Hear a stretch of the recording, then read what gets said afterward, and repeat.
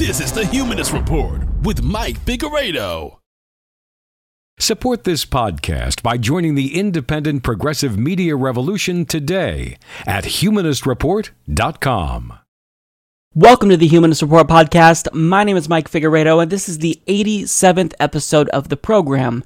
Today is March 24th of 2017, and before we get started, I want to thank these people for joining the independent progressive media revolution. So today we have Andrew Moore, Madeline Comer, Emilia Rainwalker, Natasha Irani, Daniel Martinez Tejeda, Ivan Kosyakov, and Perry Ramstead. So all of these individuals decided to support the program either by becoming Patreon patrons, becoming members on humanistreport.com, or donating to us via PayPal.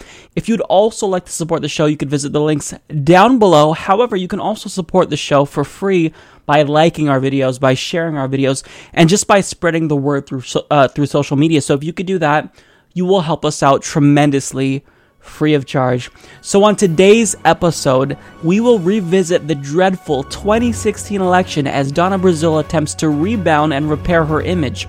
I'll also discuss how Rachel Maddow is trying to convince Bernie supporters that their dislike for Clinton is actually due to them succumbing to Russian propaganda. Not kidding. I'll also talk about Nancy Pelosi, Hillary Clinton's ongoing presence in the party, Sarah Palin's hypocrisy, Flint, Michigan's water crisis, Bill Maher, and the confirmation hearings of Supreme Court nominee Neil Gorsuch. Additionally, I'll talk about how the Democratic Party establishment is now whining about progressive purity tests while getting even more cozy with billionaire donors. We'll also get to Bernie Sanders and why he's loved by everyone but the Democratic Party establishment, and I'll talk about what he has to say about Donald Trump's new healthcare bill. So all of these topics will be discussed in today's episode. Let's go ahead and jump right in. Hopefully you guys enjoy the show. When WikiLeaks released John Podesta's emails to the public, Donna Brazile was one of many media operatives that was revealed to have been giving Hillary Clinton an unfair advantage over Bernie Sanders by colluding with her and trying to help her. Specifically, she gave Hillary Clinton a question in advance of a town hall on CNN, and she didn't give a question to Bernie Sanders. Now, the person who broke this story is Jordan Sheridan. Now, he actually confronted her about this, and this was what she had to say. I have never been privileged as long as I've been not just a part of CNN, which, let me just say, of how proud I am to have been a contributor for CNN and other news outlets. And no one has ever shared questions with any of us. So she's contending here that it would have been impossible for her to leak a question to Hillary Clinton in advance because CNN, quote, has never ever shared questions with any of us. But we now know that that was a lie, and we even knew back then that this was a lie.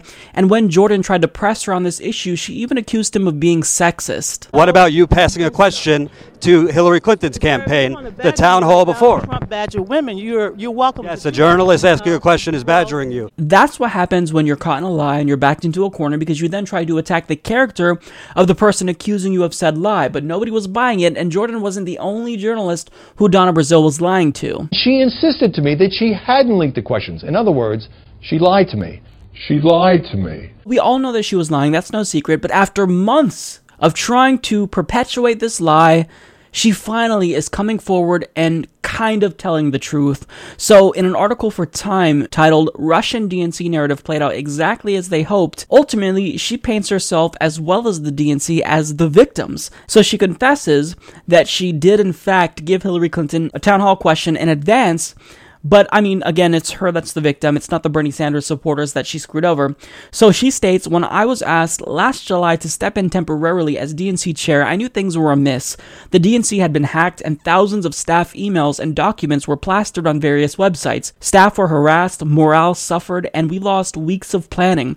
Donors were harassed and fundraising fell off. Then in October, a subsequent release of emails revealed that among the many things I did in my role as a Democratic operative and DNC vice chair, prior to assuming the interim DNC chair position, was to share potential town hall topics with the Clinton campaign. I had been working behind the scenes to add more town hall events and debates to the primary calendar. and I helped ensure those events included diverse moderators and addressed topics vital to minority communities. My job was to make all our Democratic candidates look good, and I worked closely with both campaigns to make that happen. But sending those emails was a mistake I will forever regret. By stealing all of the DNC's emails and then selectively releasing those few, the Russians made it look like I was in the tank for Secretary Clinton. Despite the strong public support I received from top Sanders campaign aides in the wake of those leaks, the media narrative played out just as the Russians had hoped, leaving Sanders supporters understandably angry and sowing division in our ranks. In reality, not only was I not playing favorites, the more competitive and heated the primary got, the harder DNC staff worked to be scrupulously fair and beyond reproach. In all the months the Russians monitored the DNC's email, they found just a handful of inappropriate emails with no sign of anyone taking action to disadvantage the Sanders campaign. But the damage was done. Politics has never been considered a clean sport, but 2016 marked a new low. The DNC, a political party committee dedicated in part to defending free and fair elections, was attacked by the Russians while the Republican nominee for president openly encouraged it. This was not a Hollywood movie about rogue spies and super agents. This was real life. So with this confession here, she took one step forward and 2 steps back. And some of what she said is really aggravating. So she states here, the Russians made it look like I was in the tank for Secretary Clinton. Donna, the Russians didn't make it look like you were in the tank for Hillary Clinton. The reason why it appeared as though you were in the tank for Hillary Clinton was because you were, in fact, in the tank for Hillary Clinton. And these emails didn't reveal anything new to progressives. We already knew that the DNC and the so-called neutral political pundits were trying to sabotage Bernie Sanders' campaign, but the emails just showed us the extent to which this was occurring and just validated progressives, who many were painting as conspiratorial, because we dared to suggest that the primaries were rigged. And now, lo and behold, looks like it actually was rigged, and we have evidence to back it up. And there were other emails that showed that you actually had contempt for Bernie Sanders. I mean, there was one email where you said you couldn't talk to Bernie Sanders because you were afraid that you wouldn't be able to hold yourself back from cussing the Sanders people out. So don't give us this bullshit. You're still lying here, and you need to tell the truth. I mean, if you're going to tell us the truth, don't just tell us the half-truth. Actually be 100% honest with us, because we know you're lying. You're a horrible liar. We see right through your bullshit. She also said that the media narrative played out just as the Russians had hoped, and they successfully sowed division within our ranks. Not at all. That division was already there because of what the DNC and Hillary Clinton did. I mean, Hillary Clinton became very divisive when she decided to go negative. She attacked Bernie Sanders as a sexist, as a racist, and then she coordinated with the media to plant narratives about Bernie Sanders supporters being sexist Bernie bros. Had they not done that, had the DNC not just been brazenly in the tank for Hillary Clinton, had the media not been doing propaganda for Hillary Clinton, which was obvious to us, then the Russians couldn't do anything to piss us off. But we were already pissed off, and we just had evidence because of the WikiLeaks emails, which, by the way, we still don't know that the Russians actually released. And Julian Assange of WikiLeaks maintains that it wasn't the Russians, it was a DNC insider, which makes sense.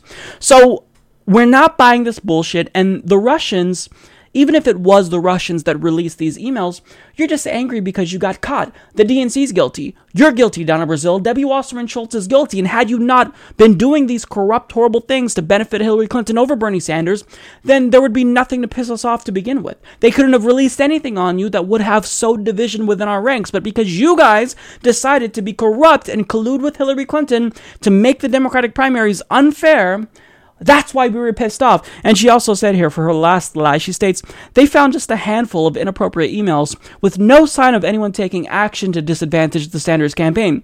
Again, this is another lie that's easily disproven. So people within the DNC were caught creating narratives to give people in the media, such as yourself, about how they wanted to use Bernie Sanders' presumed atheism against him. And when people began to suspect that the DNC was actively trying to sabotage Bernie's campaign, well, then they began to create Bernie narratives to sell to the media. One email reads, wondering if there's a good narrative for a story, which is that Bernie never ever had his act together, that his campaign was a mess. That way, they could play off the rigging of the primaries, saying, it's not a DNC conspiracy, it's because they never had their act together. So, I mean, you really have nerve to say that nobody was taking action to disadvantage Bernie Sanders.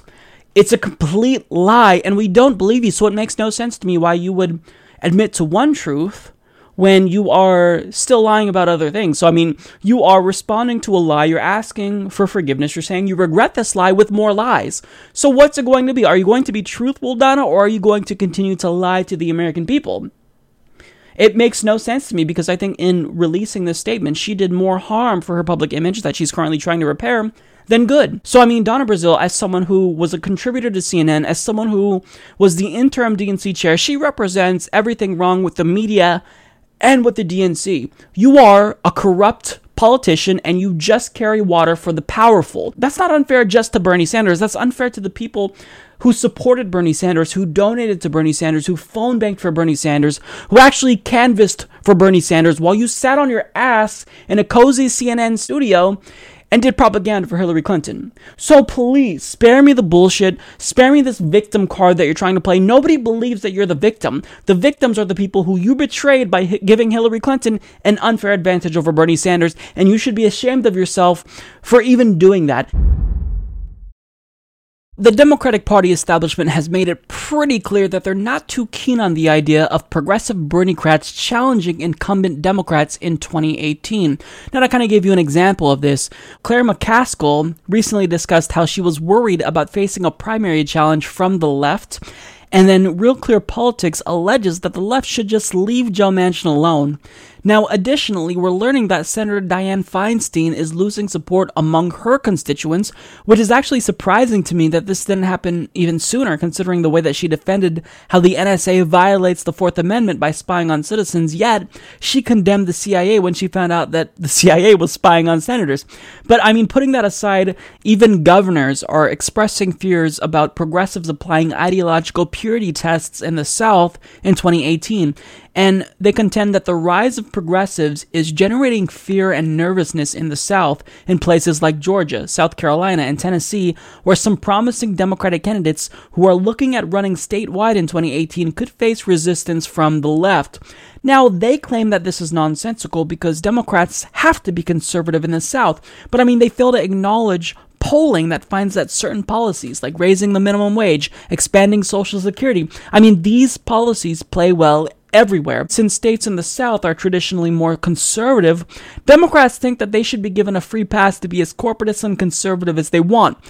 Unacceptable. Now, to be fair to them, the fears of these corporate stooges aren't unfounded because progressives will be posing challenges to corporatist establishment Democrats from the left, because we've recently seen the explosion of groups like Justice Democrats, Brand New Congress, We Will Replace You, Draft Bernie, and Our Revolution, just to name a few. And these groups are essential because the DNC won't embrace progressives. And the new DNC transition team was stacked with Hillary Clinton surrogates and staffers, and just one Bernie-crat. And it wasn't until they received criticism that they decided to add a couple of more progressives to their transition team. So, I mean, the overall point is that we're done waiting for the Democratic Party to change.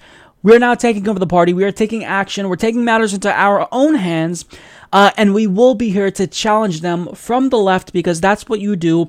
If you champion left-wing policies that are populist, you will win in red states and blue states. It doesn't matter. You will win because these are ideas that are popular, that resonate. Now, after these centrist corporatist Democrats saw the rise of multiple progressive groups that are planning to challenge them in 2018, well, they sent out a distress signal to corporate media saying, hey, you've got to help us, you got to do some propaganda. And of course, like the corporate media always does, it responded and came to their defense. So recently, NBC published an article where they tried to paint progressives as radicals, saying that the more radical strain of Bernie Sanders' movement still believes that he would have won, as if that's so unreasonable or has been disproven. But, I mean, when you actually dive into this article, it gets worse than that.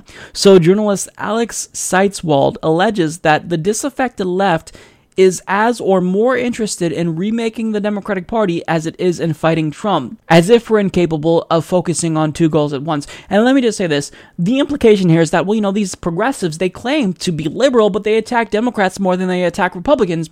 But what you fail to realize is that if Democrats had their act together, Republicans would not be in power. We would not have a President Donald Trump right now.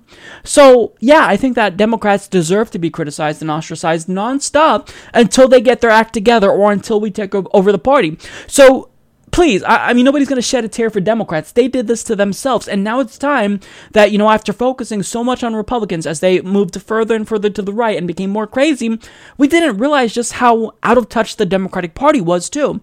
So I'm sorry, but nobody's buying your bullshit. We have to criticize Democrats, and we also have to hold Donald Trump accountable. But what he then tried to do was do a character assassination of one of the founders of Justice Democrats. He states, for Justice Democrats founder, liberal media personality Cenk Uygur, what seems to matter the most is inflicting damage on the Democratic Party. The group's website features an image of a sledgehammer smashing the D logo of the Democratic National Committee and declares it's time to rebuild the Democratic Party from scratch. It appears as though the sledgehammer smashing the D triggered him. Not mentioned hardly anywhere on the site is Trump. Critics say Uygur's slash-and-burn approach to the Democratic Party is little more than an opportunist attempt to corner the media market for disaffected liberals, and that now he and his ilk are trying to do the same for politics. So he is assassinating Cenk's character, and he's very deliberately implying that he's an opportunist. I mean, he didn't imply it, he explicitly stated he's an opportunist. He thinks that the Justice Democrats is an opportunistic movement. Never mind the fact that you don't see Cenk's face anywhere on the Justice Democrat website, and it's just all policy substance. Never mind that fact. But, because he disagrees with Justice Democrats, he's trying to slander Cenk because you can't really argue with them based on the substance. They have a point. If the Democratic Party is not going to change, then you have to take them over. So he criticizes the Justice Democrats and these organizations because they threaten the status quo. And Alex Seitz Wall likes the status quo because they give him access. And it's unacceptable. And this is a point, though, that Cenk made in his response to Alex. But I mean, this is just absolutely ridiculous to me because he states again, not mentioned hardly anywhere on the site is Trump. Again, we can have two goals. We can criticize the Democratic Party and also hold Donald Trump accountable. We're capable of multitasking. It's a thing. You know that, right, Alex? But, he thinks that you should focus all of your energy on Donald Trump, and so long as the Democratic Party, they remain just marginally less shitty than Republicans, well, then there's nothing to worry about with Democrats. Again, if Democrats hadn't betrayed the public and became corporatists in the first place, the Republicans wouldn't have won the White House and Congress and state legislators and a majority of governorships across the country. So if you are honestly telling me that we shouldn't criticize Democrats, then good luck having Republicans in office for a lot longer because they're never going to know what's wrong if you don't criticize them. Now, I want to get back to this idea that we are subjecting corporate Democrats to an ideological purity test because this ideological purity test, this theoretical purity test, is pretty easy to pass, if you ask me, because what we're asking really is for you to get on the side of policy issues that the American people agree with, like getting money out of politics, supporting a single-payer healthcare system, ending unnecessary wars, breaking up the big banks. We want you to represent us and not the billionaires and not the multinational corporations, but to support these ideas, you have to stop being corporate stooges because so long as you take corporate money, your donors won't allow you to represent us. So, the ideological purity test is that you represent us. That's what democracy is about. So I wouldn't even call it an ideological purity test. I would call it just a test of whether or not you're reasonable or not. Do you take money from billionaires and expect people who you will not represent to support you? Then you're not reasonable. You don't pass our test. So spare me on this ideological purity test nonsense. Now, as he is complaining about this, as the Democratic Party establishment is bemoaning progressive challenges to the left, this story just broke in the Daily Beast. The Democratic Party's top officials will meet with some of their wealthiest donors in Washington, D.C. this week to plot the Trump resistance, according to documents obtained by the Daily Beast. The chairs of the Democratic National Committee and the party's House and Senate campaign arms will huddle with activists, operatives, and deep-pocketed Democratic financiers at a biannual conference hosted by the Democracy Alliance, a leading left-wing donor collaborative at Washington's ritzy Mandarin Oriental Hotel. The alliance brings together high-dollar liberal donors, individuals, labor unions, and charitable foundations that pledge to give at least $200,000 annually to left-wing organizations. Through its partners, as the donors are known internally, the alliance in 2015 raised $75 million for its supported organizations, an annual record for the group.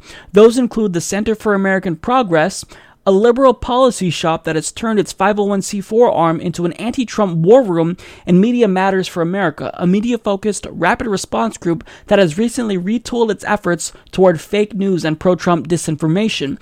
Donors in attendance will include Michael Vichon, a top aide to billionaire hedge fund manager George Soros, healthcare technology mogul Paul Egerman, Dallas philanthropist Naomi Aberle, Susan Sandler, the daughter of subprime mortgage pioneer Herb Sandler, and Ian Simmons, the husband of Hyatt Hotel fortune heiress Liesl Pritzker Simmons. So as progressives, as citizens, as longtime Democratic Party loyalists, cry out to the party and beg them to represent their interests and not the interests of their donors, they have the nerve to bemoan these ideological purity tests and say, you shouldn't try to push us further to the left. All that we are asking is for you to represent voters and not donors. It's extremely simple.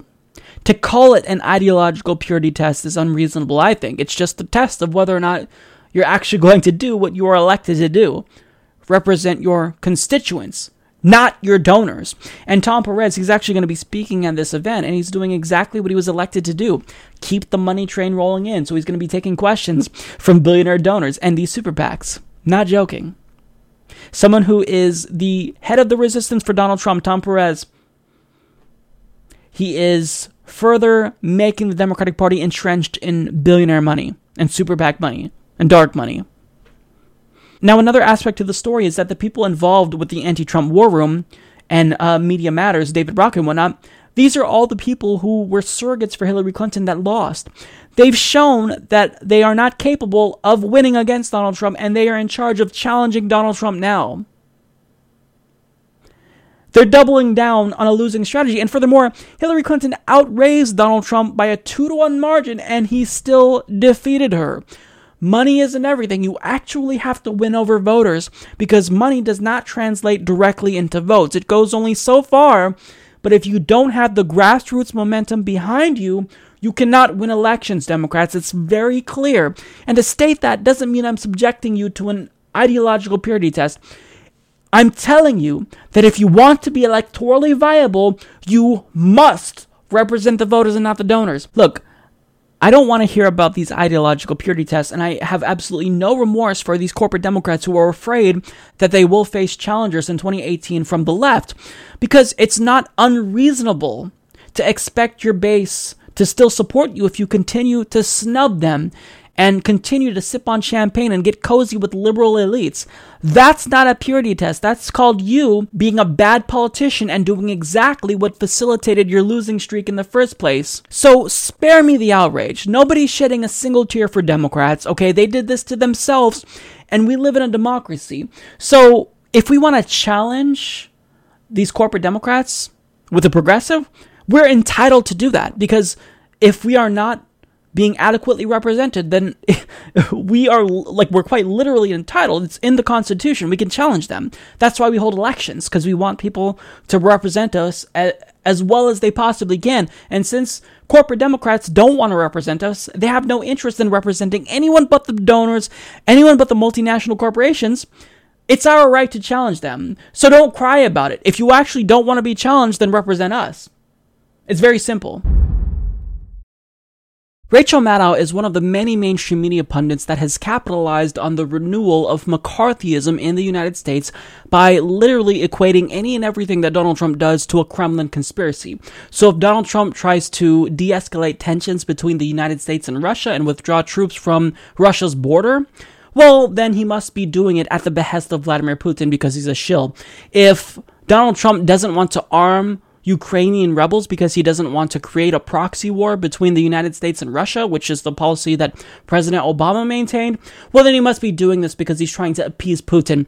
So everything that Donald Trump does is because of the Russians, and now she's taking this to a new level. She's not so subtly suggesting that if you're a Bernie Sanders supporter who dislikes Hillary Clinton, well, you don't dislike Hillary Clinton because you're a rational human being that came to that conclusion on your own.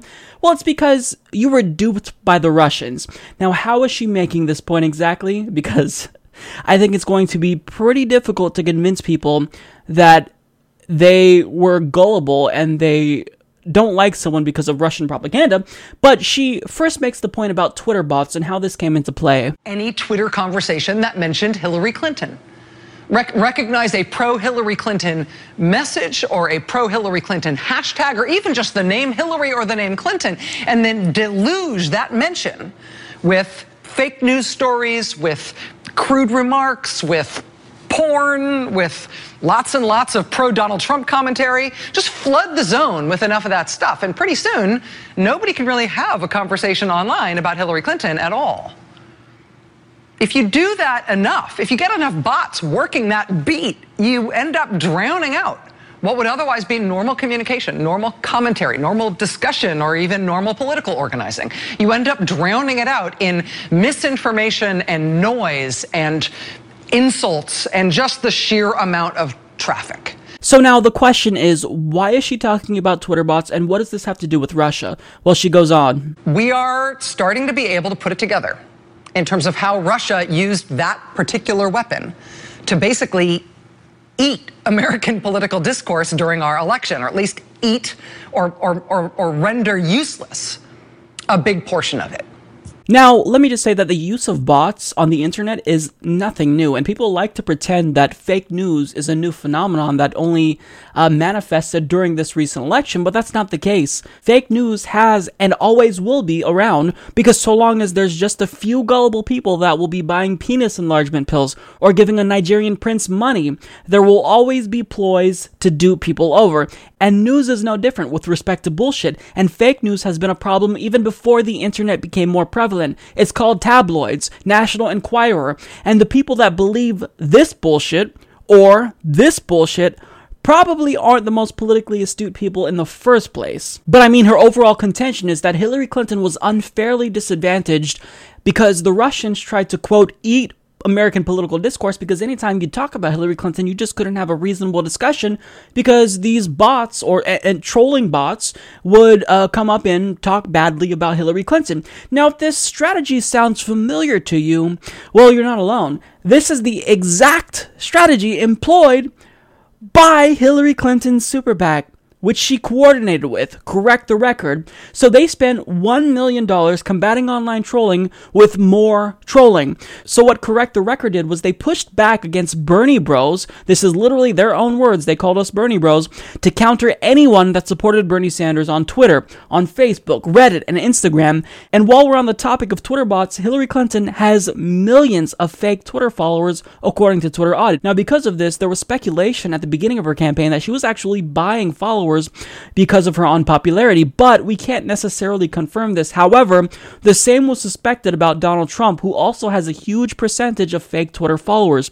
Now, as you get bigger, the number of fake Twitter followers you have will increase. So, I mean, for example, 10% of Bernie Sanders followers are fake, and 2% of the Humanist Report's followers are fake. But, I mean, when nearly 25% of your followers are fake, it's not unreasonable to assume that you're buying followers. And when I say buying followers, I mean using bots to inflate your numbers on Twitter. But I mean, when it comes to whether or not Hillary Clinton used bots to inflate Twitter followers, that's more speculative. But we do know that what she's complaining about that disadvantaged Hillary Clinton is a strategy that Hillary Clinton did to disadvantage Bernie Sanders with her super PAC. So what she's alleging here is that these bots that targeted Hillary Clinton supporters online, they actually also targeted pro-Bernie Sanders groups to plan anti-Hillary Clinton propaganda.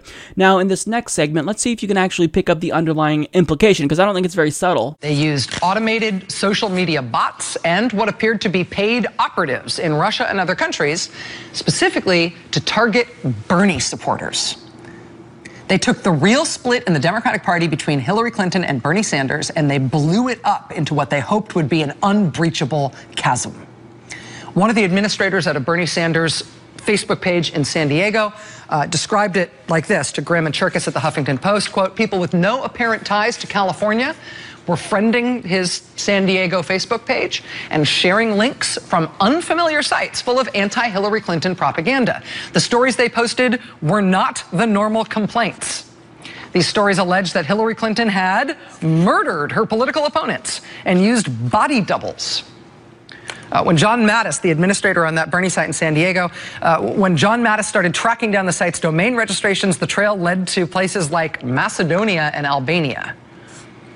And it wasn't just San Diego. By mid-May, an administrator of a Facebook site for Bernie Sanders supporters in California, Bay Area for Bernie, was setting off her own alert about many, if not all, of the Bernie groups being inundated, quote, with bogus users.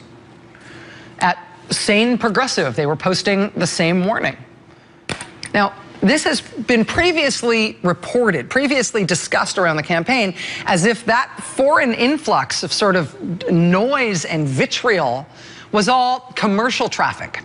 People in foreign countries who didn't really care about the U.S. election, but they were writing all these fake news stories basically to troll for clicks, to get gullible U.S. politics junkies to click on those stories just because they wanted the ad revenue they could get from people clicking on their stories, the ad revenue they could get from traffic they could drive to their site no matter what nonsense thing they posted. Yep. And certainly there's a commercial element to it. That is definitely some of it. But we now understand much more about how Russian intelligence piggybacks on commercial hacking and commercial trolling efforts. It's part of their MO. It's what Russian intelligence does, particularly Russian military intelligence. We also know that the Bernie administrators who went through this in real time, at least some of them, don't believe that what they were going through, that what was washing over their Bernie supporter sites, they don't necessarily all believe that it was just people trying to make money off Bernie supporters. So do you see what she's trying to suggest here? In other words, if you disliked Hillary Clinton, well, congratulations, you're a dumbass. You were duped over by anti-Hillary propaganda by the Russians that was created in Albania and Macedonia. It's not because of the policy substance or lack thereof. It's because you were duped over by the Russians. So I find this incredibly condescending because we have an elite here who's talking down to the peasants and not so subtly suggesting that you're just not smart enough to dislike a politician on your own accord. It's because you were duped over. It's because you're gullible.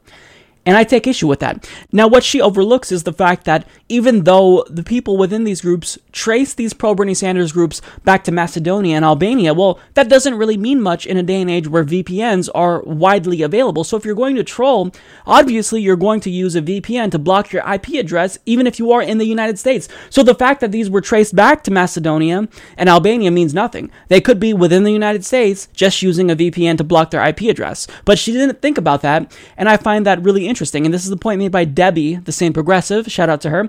And furthermore, to mention Debbie, she brought up Debbie's group, the same progressive group, because she also warned about this influx of fake news that her Facebook page was being bombarded with. But what's interesting here is that, if you know Debbie like I do, if you actually talk to Debbie, and you get the context as to what happened, what Debbie says happened is a lot different than what Rachel Maddow is insinuating here. Our social media groups were hit and taken down on Facebook. Bernie Sanders for president, I'm an administrator of one of the largest social media groups on Facebook. They infiltrated our group. They posted pornography in the group. People's computers, administrator computers were attacked. My computer was attacked. And Russia didn't attack me, Rachel. Hillary Clinton's smear campaign attacked me. And no one at the time. Sanders didn't respond. The media didn't respond. People's computers were infected. Very, very disturbing because the involvement of pornography, some of it, I can give you the video that I did if you're curious to learn more about those attacks. There was actually child porn being uploaded onto our groups. And I was really concerned as an administrator. I was trying to warn everyone, don't click on those links. Contact Facebook. If you click on a child porn link, that may somehow infect your computer. You may have child pornography put on your computer. And God knows what these psychopaths may try to do to frame you as being some kind of pedophile. I mean, this is the kind of thing that we were worried about happening. Child pornography was being planted into our Facebook groups at the exact same time. I think the attack came out 2 days or a week later, after David Brock announced that they were going to be going online to hit social media groups. So Debbie's group was one of many that was inundated with pornography, because if you post pornography on Facebook, then that violates their terms of use. So the goal of doing this was to get those pro-Bernie groups shut down, and this was being done by Hillary Clinton supporters, presumably correct the record, but we know that this was a coordinated effort by either a pro-Hillary Clinton Facebook group or some forum online of pro-Hillary Hillary Clinton supporters where they posted porn, and including child porn in some cases, on pro-Bernie Sanders Facebook pages because they wanted to get those groups shut down or silenced or suspended. But yet, Rachel Maddow proceeds to blame Russia for this. Now, the question overall is, why is this important? Well, there's two reasons. First of all, I find it incredibly degrading that she believes that just everyday Americans aren't smart enough to come to their own decision about Hillary Clinton. Now, second of all, Rachel doesn't want you to think that Hillary Clinton lost because she was a flawed candidate. I mean, she wants you to attribute no blame to Hillary Clinton whatsoever, so that way when Hillary Clinton runs again in 2020, well, this time she might actually win. Rachel Maddow tried to blame third-party voters for Hillary Clinton's loss before she jumped on the Russian bandwagon, and then she called out Jill Stein and is now implying that Jill Stein is also to blame for Hillary Clinton's loss, even though Jill Stein took less votes away from Hillary Clinton than Gary Johnson took from Donald Trump. But I mean, the bottom line is that she's like everyone else in the corporate media that blames Russia or Comey or millennials for their candidate's failure. But now she's blaming Russia and is contending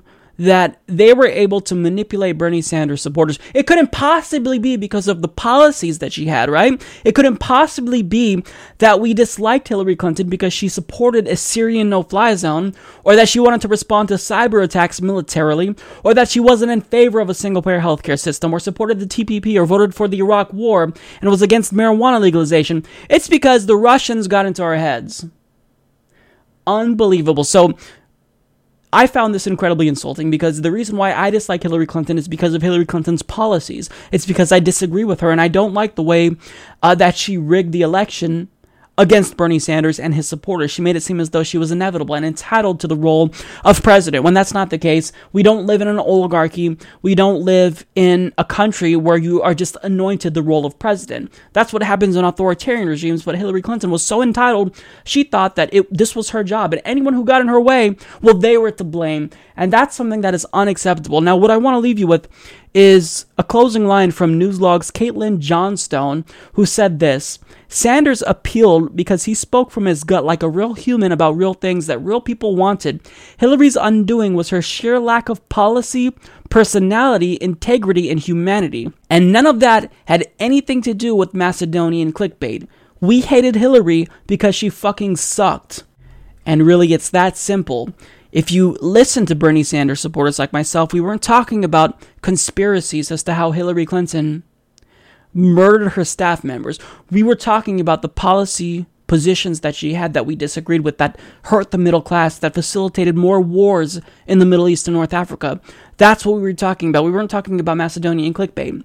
So I find this incredibly insulting to Rachel Maddow, and I thought that, as someone who was formerly progressive before she became a partisan hack, that she would have been objective enough to know that Hillary Clinton was already a flawed candidate before she entered the race. But instead, she just thinks so lowly of us peasants that we couldn't possibly dislike Hillary Clinton because we're smart enough to come to that rational conclusion on ourselves and we don't want to vote against our own interests. We dislike Hillary Clinton because of Russian propaganda. No, Rachel, that's not it. Former DNC interim chair Donna Brazile was on The Daily Show with Trevor Noah, and the entire segment was completely insufferable. It came off as a very obvious attempt to repair her broken public image, and the entire piece just really felt like a fluff piece. Now, I'll explain to you why I think that's the case, but overall, just generally speaking, she was trying overly hard to be personable, and she randomly brought up sports, for example, and she kept flirting with Trevor Noah, and it just seemed so disingenuous and contrived and even cringeworthy at certain points. But there were a couple of parts in there that I thought were important that really stood out to me. Now, unfortunately, I am not allowed to show you the clip because according to Viacom, who's the owner of Comedy Central, they believe that Trevor Noah's face is so sacred that if I even show a picture of him, they will give me a copyright strike on my YouTube account and threaten to basically kill off my channel. So because of this, I'm not allowed to show you the clips. So what I did, because I love you guys and I want to talk about this segment, is I took a lot of time transcribing everything what was said in this interview, and I didn't even use most of what I transcribed. So basically, I have heard more from Donna Brazile than I ever want or needed to, yet some of what she said still makes no sense to me. So to kind of give you some of the first things that she said that really either perplexed me or rubbed me the wrong way, she said that the position of DNC chair is a thankless job. Nobody's going to thank you, Donna. Nobody feels bad for you. She also stated that she temporarily served as DNC chair before, but this time when she served, it was held because, quote, the Russians invaded us. Now, knowing that that was an outright fabrication, Noah actually clarified and said, no, they hacked your emails. Now, much like other people within the Democratic Party establishment, when she was asked the question that most media pundits are asking people from the Democratic Party, what the party stands for, like everyone else, she had no answer. So she states, first of all, we had an election for new offices. Tom Perez is the chair of the party. Keith Ellison was named the deputy chair. We have some great people. Karen Carter, Jason Ray, Michael Blake. We have some new energy, new vision in the party. The party needs that. Look, I've been a Democratic Party activist since the age of 9, but this is an opportunity for the party to turn a new page, to have a fresh start. And I do believe that we need more people to run for office. I look around this room right now. There are so many people in this room, not only qualified, but eligible to run, and we need them. And I say, why you? Because there's no one better. And why now? Because tomorrow's not soon enough. Now let me remind you that the question was, what does the party stand for? And this was her response. She espoused platitudes. She just randomly talked about, well, we had elections. Right, we know that we had elections, Donna Brazile. We're all aware of that fact. But the question was what the party stands for, and she had no answer like everyone else. So this is something that wasn't too surprising. But when it got to the 2016 election, Trevor Noah questioned her about the DNC's bias against Bernie Sanders. And this is what Noah said. He said it felt like the DNC was not running itself like a democratic organization. You are someone who's been involved for a long time, like on the real. Would you say that the Democratic Party was trying to sabotage Bernie Sanders? Would you say the Democratic Party, before he entered the race, was an organization that said, hey, Hillary is our person, we don't care who joins the race? Now, Brazile then responded by saying, well, as you well know, to win the nomination, you must have the delegates, and Bernie fell short. That's the simple equation. But Noah thankfully followed up by saying, well, some people would argue that he fell short because he wasn't given the same support that Hillary Clinton was. And this was her response. She states, Hillary has been involved in the party for 25 years. There are people who have known her for most of her adult life, and they supported her. But look, I would not sell Bernie short. What Bernie Sanders did was revolutionary. And then she went on to praise Bernie Sanders, which is interesting. Now, she eventually addressed the failures of the Democratic Party, and for the most part, she was actually pretty reasonable. However, she got to a portion of her response about millennials, and she basically insinuated that millennials are in part culpable for Hillary Clinton's loss because they didn't get out to vote. And Trevor Noah said, well, it's easy to sideline millennials, but they read the WikiLeaks emails, and they saw that you gave Hillary Clinton questions ahead of a town hall. Now, this was her response to that. She said, I can do some confession here. Bless me, Father, I've sinned. I promise not to do it again. Okay, well, first of all, I didn't have my hands in the cookie jar. I'm an operative, I'm a strategist, and part of what my role was, in addition to being a quote-unquote political pundit, was to help advance the cause of justice and equality, okay? So think about, we have 6 debates. I started to fight for more debates. I started to fight to ensure that Bernie and Hillary had an opportunity to talk about these issues, talk about the Flint water crisis, talk about criminal justice reform, and that was my role. The WikiLeaks version is the Russian version. My version is that. Had you seen my emails to Bernie, you would have known that I was communicating with Bernie as much as I was communicating with Hillary and Martin O'Malley, because that's what you do. I'm a Democratic Party strategist. So by saying, bless me, Father, I've sinned, and she was saying this, being half serious, but she was inadvertently admitting that she was guilty of cheating Bernie Sanders and giving Hillary Clinton a town hall question in advance of the town hall. But what she did to illustrate her point was she took a piece of paper and she tore it in half, and then she handed it to Trevor Noah, and she suggested that we only got half of the truth, and to see the whole truth, what you really have to do is you got to come to Donna Brazile too. So she then put both pieces of paper back together again, as if she said something substantive, but it really wasn't coherent like she thought it was. But Trevor Noah then followed up with a really hard-hitting journalistic response asking, so you gonna write a book? And her answer was, hell yes. So Trevor Noah kind of guided her into answering this question, but then he completely abandoned the question and the subject altogether and actually changed the subject. Once, Donna Brazile started to kind of fall down the hole and she couldn't really redeem herself. She started to kind of admit her guilt, and she obviously was appearing very disingenuous. She talks about how she helped Bernie Sanders as well. But Donna, there's something that you can do. If you did, in fact, try to help out Bernie Sanders as much as you helped out Hillary Clinton, you can release those emails. You can say, look, here's one example of a communication between my team and Bernie Sanders' team as to how I was giving him advice. But we know that that's not the case, Donna. We know that you were in the tank for Hillary Clinton. Now, what she said next made absolutely no sense to me. And really, I don't know what she was trying to communicate here. This is at timestamp 1450. So if you actually want to see what she's talking about here, I would highly advise you to watch the segment, because this was a piece of work. So finally, this is what she kind of closes with. She states, "The truth is that politics is a hard-fought game, and when you're in the battle of fighting to make sure that you have inclusion, to make sure you have diversity, to make sure you have not just the kind of communication, but the kind of conversation with voters, you want to make sure that those kind of topics that is out there." So again, this doesn't really make sense. She continues, "The question that you raised with me, you didn't raise it that way, how my boo would do it. 'Cause you're trying to be my priest.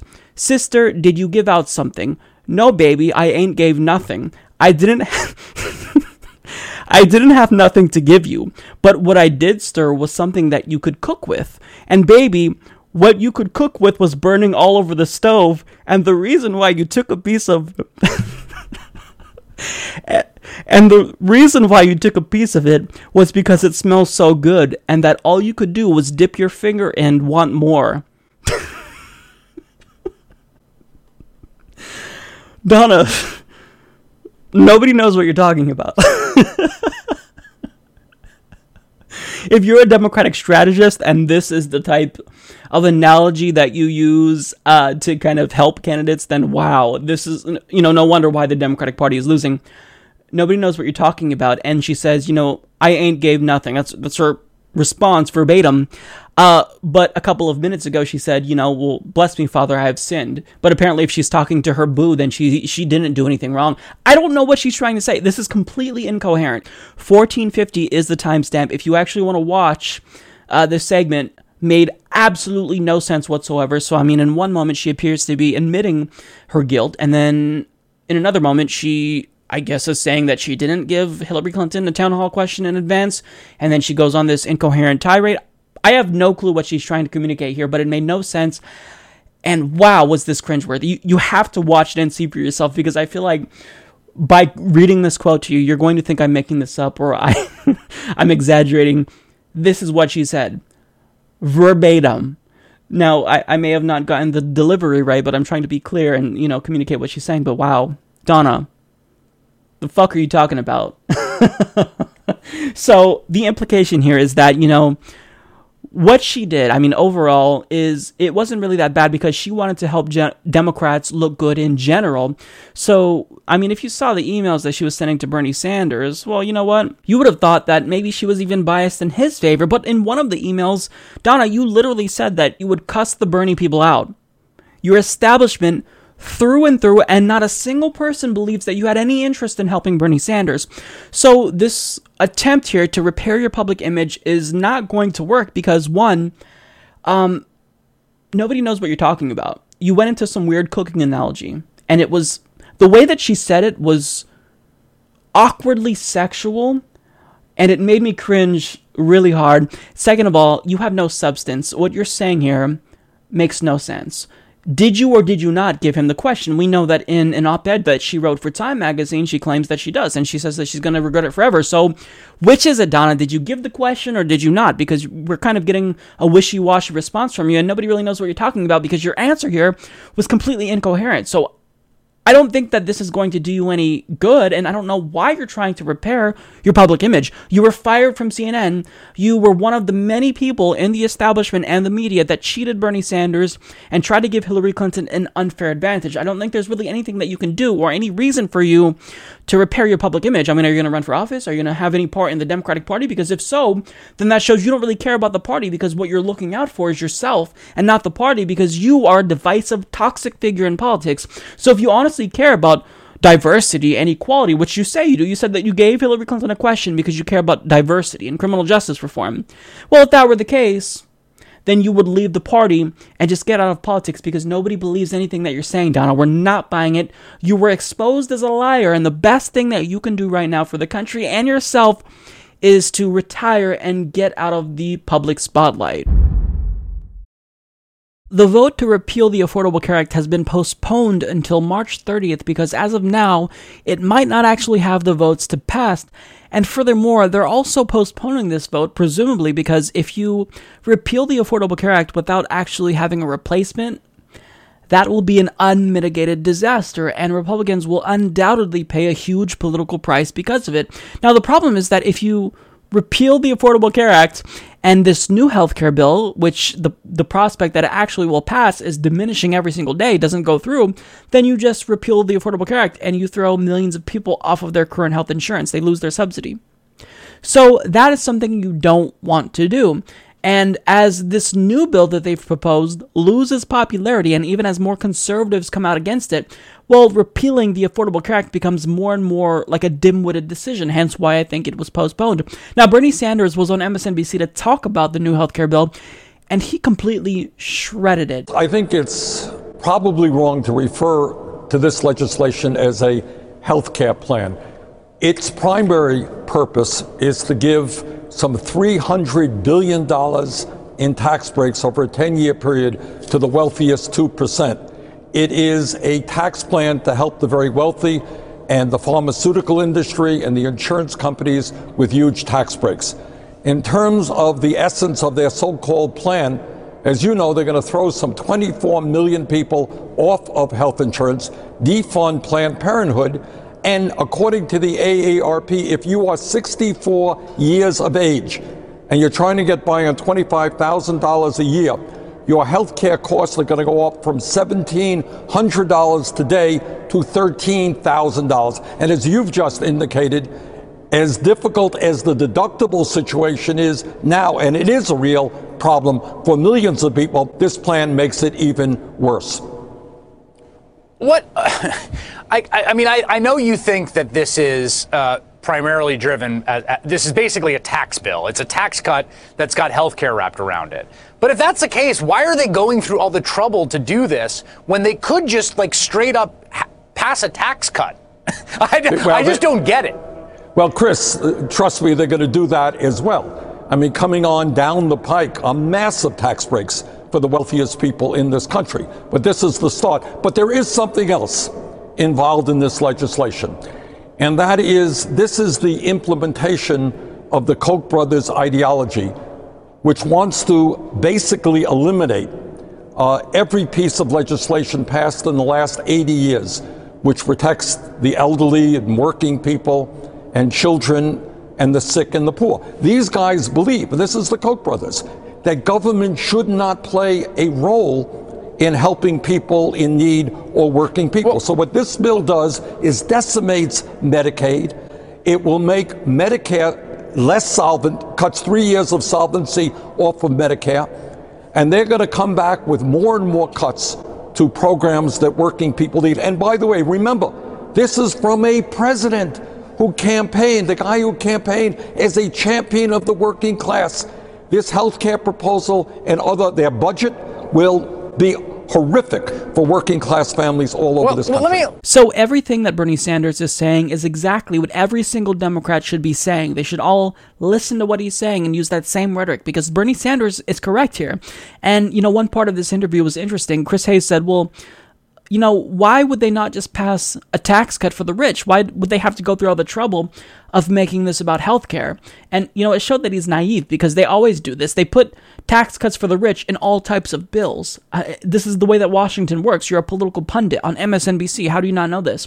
But, I mean, they do this all the time. And Bernie Sanders even stated they will. They'll do a standalone tax cut, but another tax cut. I mean, in sum, if you take all the tax cuts that they squeeze into bills, well, you have a pretty big portion of money that's going to be funneled back to the billionaire wealthy class. So this is the way that they operate. Now, one thing that Bernie said I wasn't so sure about, he states that, you know, even though this is the type of legislation that the Koch brothers support, I don't necessarily believe that the Koch brothers are backing this bill because they're apparently threatening to withhold funding from Republicans who do support this bill. But I mean, all of this points to the elephant in the room with Bernie Sanders talking about how shitty this healthcare bill is and how Obamacare is broken and needs to be repaired.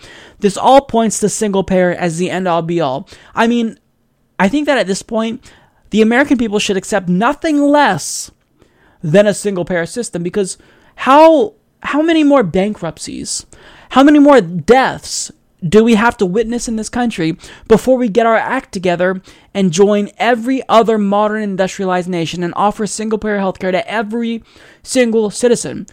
I have no problem paying more in taxes if I don't have to pay for my monthly healthcare premium, which is already too expensive. And by the way, my deductible is $6,500. I can't afford that. So if I have a medical emergency, I risk going bankrupt. Some people who don't have insurance or still do have insurance end up going bankrupt anyway, or they die. This is not what you are supposed to do if you're the government. As government, it's your duty to take care of citizens. You take our money, taxes, in return for goods and services. And part of that is, you have a military, so you protect us from external threats. And also, you make sure that we don't die if we get sick. I think it's pretty simple. Philosophically, I don't see how you can be against healthcare. And just morally, how can you be against the single-payer system? How can anyone be against this? The only people who are against this are stooges of the health insurance industry.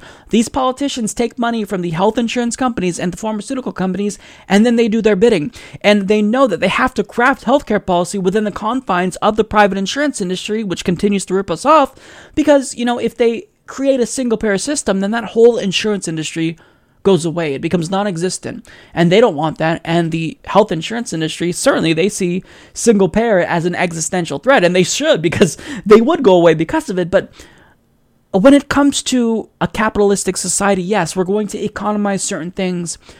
Healthcare is not one of them. The goal of healthcare should not be to increase profits.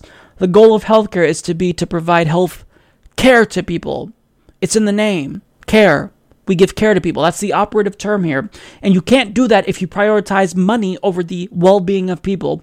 So what Bernie Sanders is doing here, I think it's important because, what he says has a lot of weight behind it. He's the most popular politician in the country. And as he continues to stump for single-payer healthcare system, as Americans continue to realize that they're being screwed over and they're getting a bad deal, they're not getting what the Canadians or the British are getting, they're beginning to realize that a single payer is a necessity and we have to demand it. We should accept nothing less. You've all heard me say this before. Moving from an opposition party to a governing party comes with growing pains. And, well, we're feeling those growing pains today. We came really close today, but we came up short.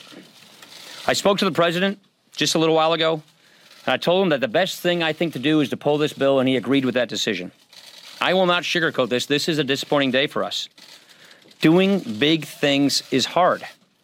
All of us, myself included, we will need time to reflect on how we got to this moment, what we could have done to do it better. But ultimately, this all kind of comes down to a choice. Are all of us willing to give a little to get something done? Are we willing to say yes to the good, to the very good, even if it's not the perfect? Because if we're willing to do that, we still have such an incredible opportunity in front of us. Anderson Cooper recently did an interview with Nancy Pelosi, and this really irritated me because Democrats continue to get stumped over and over by simple questions because they refuse to coordinate with each other and actually come up with one cohesive message. So, for example, political pundits keep asking them in interviews, what does the party stand for? And they always get stumped because they don't really stand for anything, but they can't even come up with a contrived bullshit response. Now, the new thing that I think will be stumping Democrats is who is the party leader. And this is what Anderson Cooper asked. It's a pretty simple question. It's a question that you can just literally say factually, well, it's Chuck Schumer, who is the Senate minority leader. It's Tom Perez, who's the DNC chair. It's a simple question, but yet when Anderson Cooper asked this question to Nancy Pelosi, she was stumped. She had no clue how to respond. The leader of the Democratic Party right now. Well, President Obama was the president of the United States until just a matter of weeks ago. I don't think that he can be dismissed as the leader of the Democratic Party. Hillary Clinton did not win the election, but a respected leader. But we have leaders for all different aspects of it. The Democratic Party is a congressional party, and we have leaders in Congress. It is a gubernatorial party, and but on the state level, it is a party which has suffered tremendous losses in the last couple of years. It has, but we have a plan to address that. So there's not one standard bearer that you see as the leader of the Democratic Party. We're not in a presidential. We're not in a presidential time. Just finally, when you think about 2020, when you think about the next presidential race, I mean, how do you think Donald Trump is going to make it 4 years? Do you think? I don't know. It's up to him. It's up to him if he obeys the law. But I'm not thinking of 2020. I'm thinking of 2018, a matter of a year and a half from now, but almost a little more than a year and a half from now. The first referendum on Donald Trump will come forward. Nancy, how is that a hard question to answer? I mean, she literally cited President Obama, someone who is done with politics, and Hillary Clinton. Okay. This is easy, Nancy. I mean, if you wanted to go the factual route, like I said, you just do Chuck Schumer, Tom Perez. But what you could say is, well, the de facto leader of the party is Bernie Sanders. He may not necessarily be a registered Democrat, but he represents the core ideals that our base and the party stands for. You could say something like that. But instead, she said, well, that poll last week that showed that Hillary Clinton is the most unpopular politician in the country? That's our leader, not the most popular politician in the country, Bernie Sanders. We're with the person who people don't like. Nancy, why? Why do you continue to do this to yourselves? I mean, it's as if they want to ensure that the Democrats don't even have a chance in 2018, and I don't think they do unless we actually have progressives with Justice Democrats. But I mean, at this point, they're really setting themselves up for another bloodbath. And this is their own fault. It's because they have no message. They don't know what they stand for. They don't know who to unify behind. And even if, they're just putting forth token progressives like Keith Ellison and Bernie Sanders for show and not really embracing their values, I mean, some of them are so lost they can't even think of a bullshit response like Nancy Pelosi. And she is in a leadership position. She is the House Minority Leader. How do you not know how to answer this question? Now, if Anderson Cooper would have followed up and said, well, why not say Bernie Sanders? Because he's the most popular politician in the country. Don't you want to get behind someone with that appeal? She would say, well, Bernie Sanders, he's not a Democrat, so he can't be the leader of a party that he's not a part of, right?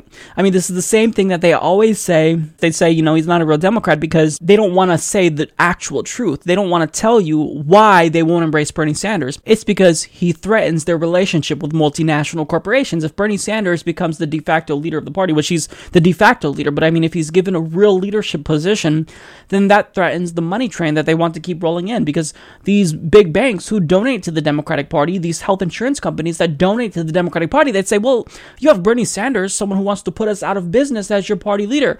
We are not going to give you money any longer. And that's why they don't want to embrace Bernie Sanders. It's extremely simple. You always just have to follow the money. If you're confused as to why a politician is doing something seemingly stupid, they're not stupid. There's just something nefarious behind it. It's the money. It's the greed. It's the oligarchy that they want to maintain because they think that's going to help them get elected. It's going to help them keep their jobs. Now, she also implied that 2018 will be a referendum on President Trump. And you literally just tried this strategy. Hillary Clinton tried to make the 2016 election a referendum on Donald Trump, and that did not happen.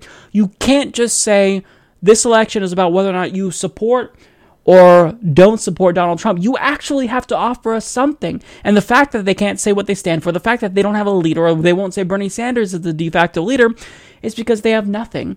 They are just a corporate shell of a party. They're a shell of a party for corporate America. You have to have a message, Nancy. Even if you have something that's bullshit, that is contrived, that nobody would believe, you have to have a message. And the fact that you don't even have that shows that you guys are completely incompetent, and it's really no surprise why you guys keep losing. I mean, since 2010, you lost the House. In 2014, you lost the Senate. In 2016, you lost the White House. And throughout that time, slowly but surely, you lost more governorships, more state legislatures. How many seats in state legislatures across the country do you have to lose before you realize, okay, we actually have to do something for the American people. We have to throw them a bone once in a while. It's just, they're an embarrassment. They really are. They're an international embarrassment. Donald Trump and the Republicans have made it very clear that they will be attempting to dismantle Dodd-Frank. Now, Dodd-Frank was a piece of legislation that was a moderate reform on Wall Street. It provided Congress and the president with some additional checks on Wall Street, but really it didn't sufficiently rein them in. It's better than nothing, and we don't want to repeal it and go backwards, but the Republicans are in fact trying to do that. Now, there's one particular provision within Dodd-Frank that mandates CEOs disclose the pay ratio between them and their employees. Now, this is now being delayed by the Securities and Exchange Commission recently because of, quote, unanticipated compliance difficulties. So because presumably you can't get CEOs to comply with this rule, you're just going to delay it altogether or potentially do away with it. No, the point of Dodd-Frank was to empower Congress and the president to have control over Wall Street, to have some control over Wall Street. So if you can't get them to comply, which seems to be the issue here, then you make them comply. But, I mean, if you're a big bank in the United States of America, you can do whatever you want. You can break the law, buy politicians, have the taxpayers bail you out after you crash the economy, and nobody from your company, not a single executive, will be put in jail. They have unbelievable, unchecked power in this country. Now, in response to this, there are a couple of senators like Bernie Sanders, Elizabeth Warren, Jeff Merkley, Al Franken. They've penned a letter condemning this decision. Now, Newsweek explains the letter said that the rule would be an important tool for investors, while noting that in 2015, the average S&P 500 CEO made $335 for every dollar a typical worker earned, a statistic pulled from the AFL-CIO. Pay ratio disclosure helps investors evaluate the relative value a CEO creates, which facilitates better checks and balances against insiders paying themselves runaway compensation, wrote the senators. Now I just want to pause for a moment and reflect on that pay gap. So CEOs make $335 for every $1 that the typical worker makes. Think about how crazy that pay gap is. Are they really that productive to where they deserve this? I mean, and also think about the difference that they can make on the lives of their workers if they just took like $175 for every dollar that their workers make and they gave the rest of that money to their workers. I mean, this is greed that is so bad that can only occur in an unchecked, unfettered capitalistic society, and it's unacceptable. You have to rein them in because this type of greed, this type of income inequality that we're seeing, which is record-breaking, is a problem because it's going to lead to an economic collapse. If the poor people have so little purchasing power, then that hurts the economy for everyone, including these greedy elites, because lo and behold, I mean, this is economics 101, if the poor don't have money, then they can't stimulate the economy by spending money and buying TVs and Xboxes. But if the rich have money, well, what they do is they just sit on that money. They throw it in their bank account and they don't spend it. They buy a yacht every now and then. They buy a mansion every now and then. But I mean, the overall economy, it suffers if you have this level of income and wealth inequality. So I just wanted to pause and talk about that because $335 to one, that's insane. It's so unfair. It's insane for the amount of work and time that these workers dedicate to these companies. This is just really egregious to me.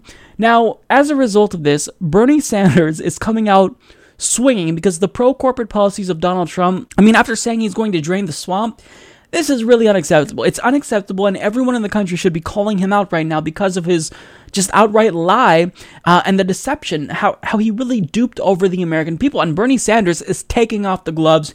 He's done with Donald Trump's bullshit, and he's now challenging Donald Trump. Bernie Sanders states, President Trump thinks he's a tough guy because he's taking on farm workers who make $9 or $10 an hour. He's a tough guy because he can throw moms and dads out of this country, Sanders said. Well, I say to Mr. Trump, if you're such a tough guy, why don't you take on the insurance companies and the drug companies and Wall Street? Instead of appointing half of Wall Street on your cabinet, why don't you take on the crooks on Wall Street who have destroyed this economy? I like this a lot because part of Donald Trump's appeal, presumably to conservatives, is that, they like that Donald Trump appears to be strong, but really he's not. He has a big mouth, but I guess if you have a big mouth, then that counts as you being strong. But he's not a tough guy. This guy is a puppet. During the campaign, he berated all the other conservatives, the establishment conservatives like Jeb Bush, Marco Rubio, because they were puppets to donors like Sheldon Adelson and whatnot. And now what does Donald Trump do? He talks about draining the swamp and stopping all of that corruption. He talked about self-funding his campaign. And you might as well have just taken all that money, Trump. We know that you were taking money from multinational corporations and billionaires like Sheldon Adelson yourself, but you might as well just have taken the money because you are as big as a puppet as anyone else in government has been. So you didn't drain the swamp, you filled the swamp, and you're a corrupt asshole who's a billionaire oligarch who doesn't deserve to be in power because you're not qualified to be in power. You were born with a silver spoon in your mouth, and you know nothing about government. You watch Fox News, and that's where you get your information. And what's problematic about that is that people who watch Fox News are less educated than people who watch no news at all. So someone who is less educated than people who don't pay attention to the news is our president of the United States. That's the country that we're living in. We have a billionaire oligarch who is creating policy that affects millions of Americans who are just ordinary people. How is this oligarch going to know what the American people need and want and desire? Well, it's because he doesn't know that. Hence why he's screwing us over. And he continues to pretend as though he's just this courageous, principled politician. You're not principled, Donald Trump. You are the definition of corruption. You are everything wrong with politics in America. And the fact that you were able to run because you're a billionaire is what's wrong with this country. We have become an oligarchy, and we've got to stop this. So I think that Bernie Sanders' challenge here, it's truthful. If you're such a tough guy, then why don't you stand up to the special interests that continue to control Washington that you railed against? You don't want to do that because you're not a tough guy, Donald Trump. You're not. You are a bad person. You are an objectively bad person who believes in harming the poor and the middle class so that way your rich friends can get more tax cuts. Unacceptable. And whenever you do this, we will continue to call you out. I don't typically like to create segments exclusively about a tweet or tweets, but Representative Keith Ellison, now Deputy DNC Chair, tweeted out something that really rubbed me the wrong way, and I felt like I had to address it. So he states that he can't understand why some, thank goodness only a few, people have a bigger beef with Hillary Rodham Clinton than Trump. I just don't get it.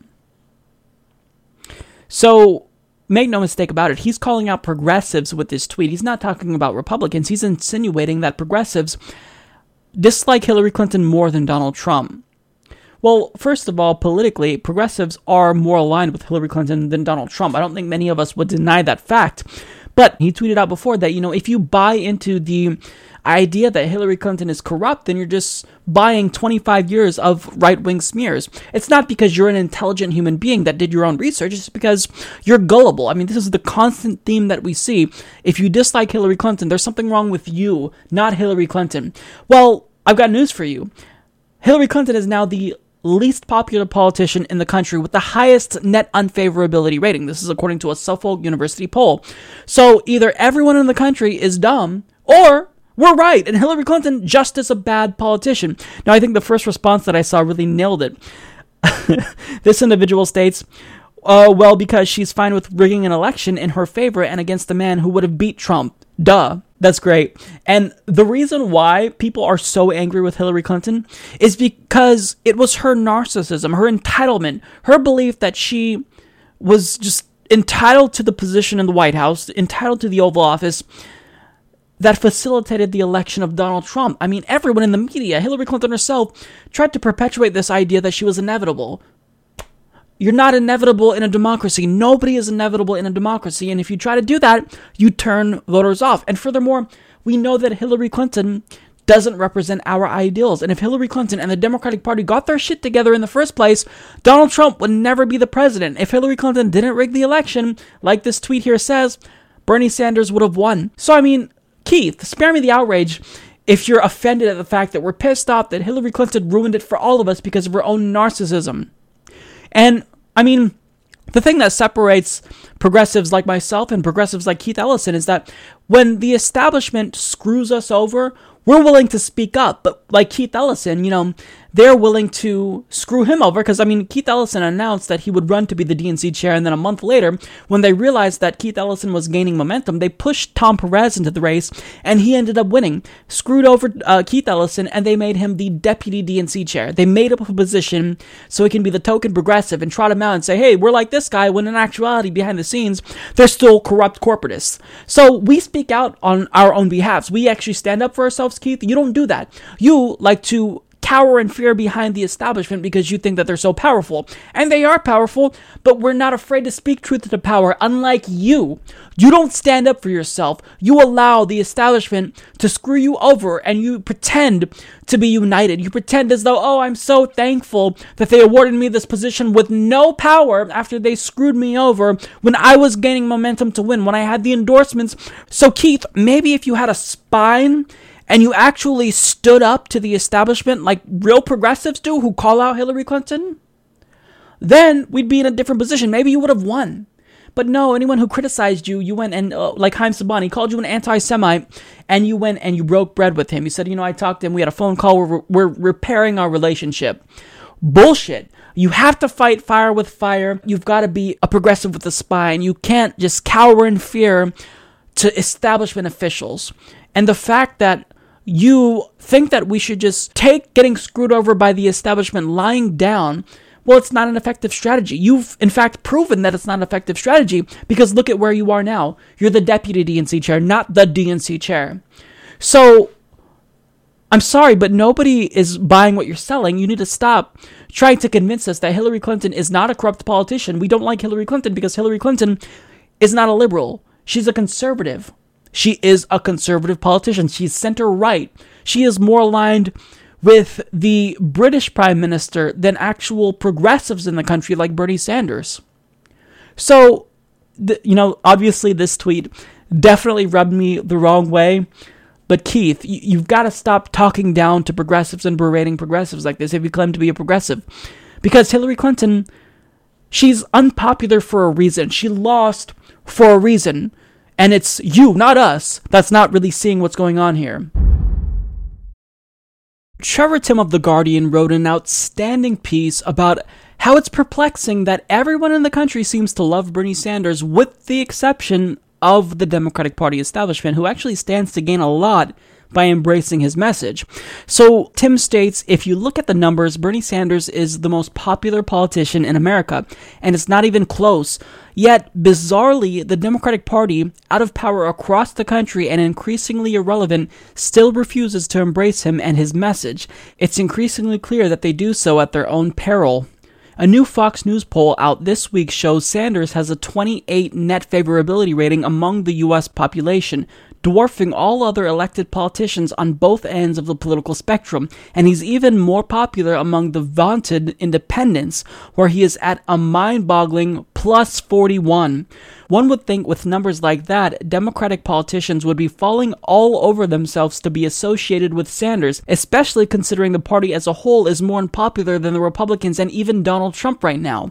Yet, instead of embracing his message, the establishment wing of the party continues to resist him at almost every turn, and they seem insistent that they don't have to change their ways to gain back the support of huge swaths of the country. They've steadfastly refused to take giant corporations head-on in the public sphere, and wouldn't even return to an Obama-era rule that banned lobbyist money from funding the DNC that was rescinded last year. And despite the broad popularity of the government guaranteeing health care for everyone, they still have not made any push for a Medicare for All plan that Sanders has long called for as a rebuttal to Republicans' attempt to dismantle Obamacare. Democrats seem more than happy to put all of the blame of the 2016 election on a combination of Russia and James Comey, and have engaged in almost zero introspection on the root causes of the larger reality. They are also out of power in not just the presidency, but both also houses of Congress, governorships, and state houses across the country as well. In the long term, change may be coming for Democrats, whether they like it or not. Sanders loyalists are quietly attempting to take over many local Democratic Party positions around the country. While Ellison lost the race for the DNC chair, it was incredibly close. Closer than Sanders came to beating Clinton, and Sanders supporters are already organizing primary challenges to incumbent Democrats who aren't sufficiently opposing Trump. One thing's for sure, Democrats who refuse to change do so at their own peril. So I thought that this was a phenomenal piece. It was written so well, and it really articulates all of the frustrations that progressives have tried to communicate to Democrats, but they just continue to plug their ears and ignore us. So one point he makes here is that how Democrats think that they don't have to change anything. They just have to continue doing the same exact thing to win. But that's not the way this is going to work in the short term. I mean, certainly long term. what they're trying to do is wait it out. They are just going to continue to be just a little bit less shitty than Republicans because they think that people will get so sick of Donald Trump that they can put forth any corporatist Democrat and we'll all be falling over ourselves to vote for that individual. But, I mean, that's not going to happen for a long time. What you're setting us up for is 8 years of Donald Trump or 12 years, potentially, of a Republican White House, and that is something that is not acceptable. You have to embrace change. And I mean, to this point here that he's making, we saw this with Nancy Pelosi, who doesn't want to change, who, rather than saying that, Bernie Sanders is the new de facto leader of the party, it's really Obama and Clinton who are the leaders. They are so resistant to change that it's embarrassing. I mean, as focus group driven as the Democratic Party is, and for all the consultants that they hire, you would think that they would want to embrace Bernie Sanders. And like you said, they would be falling all over themselves to be like Bernie Sanders and associate themselves with Bernie Sanders. But they don't like Bernie Sanders because Bernie Sanders threatens the status quo. He would be someone who would intimidate the donor class. And the donors are what's funding the Democratic Party. And I love how he talks about, they've had almost zero introspection because this is so true. I mean, they blame everyone but themselves for losing the 2016 election, but they've been losing. They've lost basically every single election. 2010, they lost the House. In 2014, they lost the Senate. In 2016, they lost the White House. They keep losing. They are losers. Yet, they're the ones who are right. We're the ones who are wrong. Anyone who tries to challenge these corporatist Democrats, they're the ones who are wrong. You should be attacking Donald Trump. Focus your energy on Trump. But I mean, they fail to realize that if Democrats actually got their act together, the Republicans would not be in control. Donald Trump would not be the president. If Bernie Sanders was the party's nominee, if they didn't try to rig it against Bernie Sanders, then we would be in a much different situation right now. And if someone as popular as Bernie Sanders ran to be president, I think it's the case that they probably would have kept the Senate, because if you have a really popular politician at the top of the ticket, then that influences the lower level races as well. But I mean, they don't care about this. They got someone who was already politically damaged and flawed, like Hillary Clinton, who was being investigated by the FBI at the time she announced her campaign. And they said, this is the person, she's more electable. If we go with Bernie Sanders, we'll lose, it's a risk. They didn't listen to anything we had to say. They didn't realize that there was an anti-establishment wave in the country, and we were just sick of the status quo because you establishment idiots keep messing up the country for us. So, I mean, I think that Tim is correct here when he states that, by refusing to embrace Bernie Sanders, they're really hurting themselves more than anyone. He's 100% right, because the Democratic Party, I'm starting to think that maybe they're not so incompetent as they are just evil and not wanting to change because they know what they're doing. They're not dumb. I think they know what they're doing. I don't know if that's true with all of them, because some of them certainly are pretty dumb. But I think this is something that's much more nefarious. If you want an answer as to why something is the way it is and it seems weird, you just got to follow the money. And with Democrats, it's all about money. They don't want to turn off the money faucet that's raining down on them. They want to continue to keep this cash train flowing. But by doing so, they will not be politically relevant for a while. During Real Time with Bill Maher's Overtime segment, they had a discussion about potential 2020 presidential contenders, and throughout the course of this discussion, they said things that ranged from just weird to downright tone deaf. So I'll go ahead and play the clip for you, and then I'll discuss where they went wrong. Who is going to be the Democratic candidate in 2020? We cannot fuck this up, and we also can't live under the illusion that the electorate is going to go for somebody who isn't charismatic, okay, and a great salesman. You can't. Hillary Clinton proved you can be completely competent. You can't win an election with, I know I'm not that great, but this guy's Bill, first of all, I want to say, you have overdone this. How terrible it was, and this great, mighty Trump.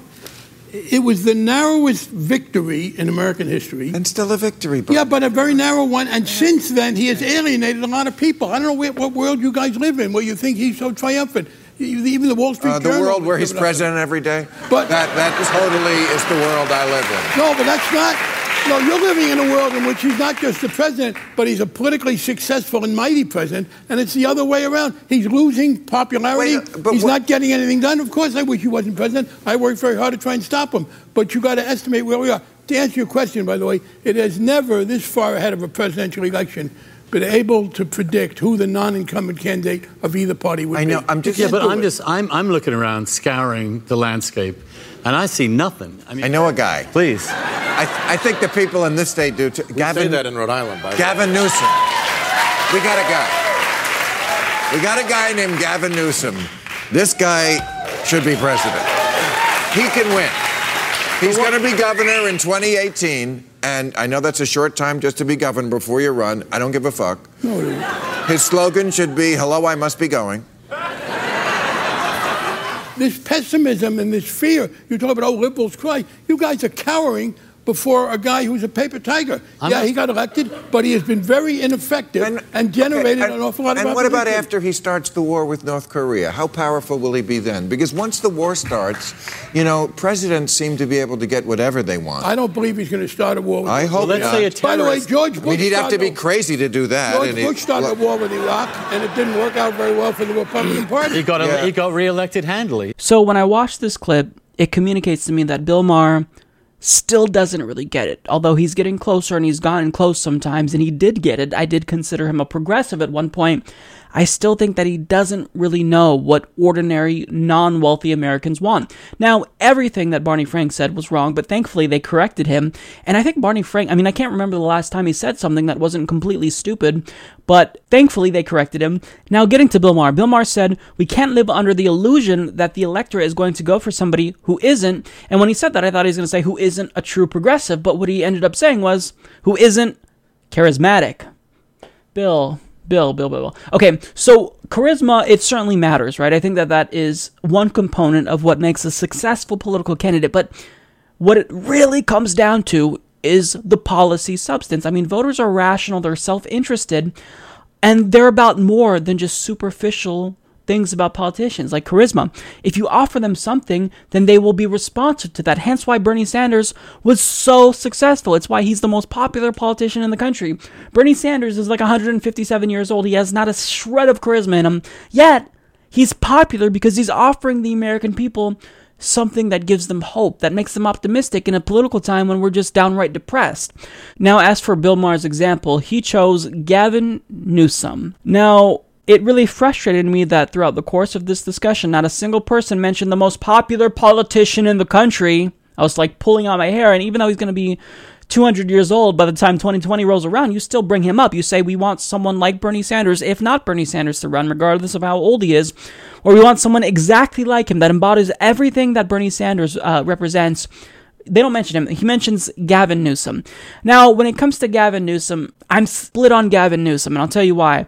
So, Gavin Newsom is actually someone that I do think is politically progressive. So, he does support universal health care. He supports criminal justice reform. He supports paid family leave, a $15 minimum wage, universal pre-K, marijuana legalization. And he was actually one of the first in the Democratic Party to support marriage equality. So, I do like him. But with that being said, there are things about him that are unknown. We don't know anything about his foreign policy position, so I would have to see that because I think that's incredibly important. And also, seeing that he's similar to Bernie Sanders on policy, well, you'd think that he would have been a pretty strong Bernie Sanders surrogate during the campaign, but where was he? He wasn't stumping for Bernie. Well, that's because he endorsed Hillary Clinton over Bernie Sanders, even though he agrees with Bernie Sanders more politically. So what that tells me about Gavin Newsom is that he's a politically calculative politician. He's trying to make moves that will benefit his career, and he thought that since Hillary Clinton would most likely win, well, he'd have to get in good with the new White House administration. This is the same thing that Elizabeth Warren did. She didn't expect Bernie Sanders to win, and she endorsed Hillary Clinton. She backed the wrong pony, and this was a political miscalculation. So I kind of find him more like an Elizabeth Warren type of character, but instead of focusing more on Wall Street like Elizabeth Warren does, he focuses more on the issues that Bernie Sanders talks about. And Bernie Sanders talks about Wall Street, so I feel like he's a mix of Elizabeth Warren and Bernie Sanders, but I do like him, but I think that he's disingenuous, and he does come across as a rehearsed politician, and I think that unless he really hammers down on the policies, the base will see him as a smarmy Martin O'Malley / Ted Cruz type of figure. But overall, if it does come to the policies, I actually like Gavin Newsom. But I don't like Gavin Newsom because of his charisma, Bill. I like him because of the policy positions that he has. I don't think that he's popular because he's a good speaker. I think he's popular because he's kind of a pioneer in the party. He's willing to take positions that the rest of the party and the political establishment aren't willing to accept yet. And I find that admirable about him. But with Bill Maher, Bill, if you want to know what will get voters interested and excited about politics, you have to come up with a politician that is going to talk about the policies that will improve their lives. Hillary Clinton was an elitist candidate. We all knew she was in bed with Wall Street. She gave speeches to Goldman Sachs and refused to release those transcripts. That's a candidate that's not going to inspire anyone. And you thought that we would be inspired by her exclusively based on the fact that she would be the first woman president. Well, that's great, but you've got to offer us something else, Hillary. And Bill doesn't get this. He thinks that just because she was qualified and competent, well, that, that should have resonated with voters, but it didn't, so we need someone with charisma. No, Bill. Competency, qualifications, those matter less than policy. It's all about the policy. And we actually have to believe that a candidate will back up those policies when they get in office. It can't be like Obama where you talk about progressive policies but then take money from Wall Street, for example, and then turn on us. That's not allowed anymore. That's not acceptable. So if he really wanted to float someone who was very progressive, he should have backed Tulsi Gabbard. He should have said someone like Nina Turner. I think that Nina Turner would win in a landslide if she was the Democratic Party nominee. And I think that even if she ran, how can you not like Nina Turner when you hear her speak? She has nothing but policy substance. She knows what average voters are going through because she talks to them. So Bill Maher, he doesn't get it, but he's getting there. I just wish that he would talk to real progressives and voters and grassroots people to know what we would want, because he has a huge platform that could potentially boost us. And deep down, I think that he's trying to do the right thing, but he's still missing the mark. A new Suffolk University poll found that Hillary Clinton's net unfavorable rating has surpassed that of Donald Trump and the GOP. So according to this poll, she is now the most unpopular politician in the country. Yet, in spite of this fact, she's chosen to, quote, come out of the woods and get back in the public spotlight. So her goal is to boost her public profile once again in an effort to shine a light on what's already happening around kitchen tables at dinners like this to help draw strength to enable everyone to keep going. Clinton is already scheduled to make several public appearances in the coming months, including giving the commencement address at her alma mater, Wellesley College, on May 26th, and the former Secretary of State spoke of increasing her public profile mere days after TMZ reported Clinton is thinking about running for mayor of New York City. However, people are now beginning to talk about the prospect of her running again in 2020, in spite of the fact that another poll released by Suffolk University, according to The Guardian, found that 62% of Democrats and independents do not want Hillary Clinton to run again. But in spite of this fact, there's a possibility that she might actually run again. Hillary Clinton is coming out of the woods and may be getting ready to make a comeback. Rumors are now swirling that the failed presidential candidate could run again in 2020. Her former campaign manager saying don't rule anything out just yet. I think what matters right now, we've got to get to the bottom of what happened in 2016, then we can start worrying about the next cycle. Clinton delivering a campaign-style speech in Pennsylvania over the weekend. It's only adding more fuel to the rumor. No, God! No, God, please, no! No! So, let's try to put together the pieces here. So her campaign manager won't rule out the fact that she might run again. And furthermore, she hasn't unequivocally denounced the fact that she would run again. This is a rumor that's been swirling around since the election was over, like in December. So either she's not going to run but wants us to think that she will for attention, or she's not shooting down this rumor because, mother of God, she's actually going to run again. Now, the Hillary Clinton rumors are just one aspect of the story, because there's another Clinton that we have to worry about, and I'm not talking about Bill. So Chelsea Clinton is now rumored to be running for the Senate in 2020 if Kirsten Gillibrand, who occupied Hillary Clinton's seat when she was a senator, decides to run for president. Now, the question is, what qualifies Chelsea Clinton to be a senator? Well, her last name is Clinton, so you're just automatically in. Same thing like Trump and whatnot. If your last name is Trump, you get a seat or you get an office at the White House if you're Ivanka. So, if you're rich, if you're powerful, your kids, they get a free ride. It's called nepotism. It's not really a shocker. But if anyone elects Chelsea Clinton, then come on. I think that New York voters are smarter than this. So I hope that they wouldn't fall for continuing this political dynasty that has done nothing but offer corporatism to the American people. Now, the question here is, what's the problem with this? Why am I talking about Hillary Clinton? Well, I'm talking about Hillary Clinton because as long as the Clintons have a place in American politics, they are emboldening Donald Trump. Yes, they are making him more powerful because their continued association with the Democratic Party signals to voters that they really aren't a party that's becoming more progressive. They're not the party of Bernie Sanders. They're still the party of Hillary Clinton and the party of corporate donations and unnecessary wars. And so long as the most unpopular politician in the country is involved with the affairs of the Democratic Party, which is already toxic, their brand can't recover. And nobody thinks that she's getting back in the public spotlight because she cares about the issues. She's doing this for her own narcissistic reasons, but what she's doing is hurting political discourse in America. We don't want someone to be the president or the mayor because they have power and wealth. We want someone to be the president if they represent our ideals. Now, unfortunately, Donald Trump duped over a lot of people. He's a billionaire, he's an oligarch, and he's not representing them, and I think he's showing that he's not representing them. But we don't want more of that. We need less of that. So the fact that Hillary Clinton may be marginally better than Donald Trump on certain issues doesn't make her someone who should be getting back involved in politics. If the Democratic Party ever wants to become politically viable again, they need to move towards a more Bernie Sanders progressive direction and not go back to Hillary Clinton, which made them incredibly unpopular. And to announce that you're coming out of the woods at a time when polls are showing that you are not popular at all, you're the most unpopular politician in the country, it makes no sense. Please, Hillary, go away. Nobody wants you to get in politics again, okay? Those people, the 48% or whatever, or is it 38%?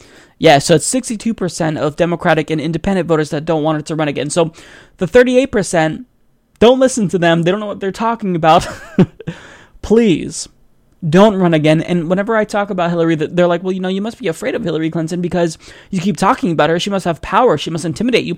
Yeah, she's scary because she will facilitate another Donald Trump electoral victory. She needs to get out of politics and leave progressives to clean up the mess that she made. I don't want to clean up the mess. She made our job that much more difficult, but you got to stop, Hillary. It's time to stop. It is time to stop. It's time to get out of politics and retire. You are rich. Go to one of your many mansions and leave the party alone. Leave Americans alone. We don't believe you have anything to offer us.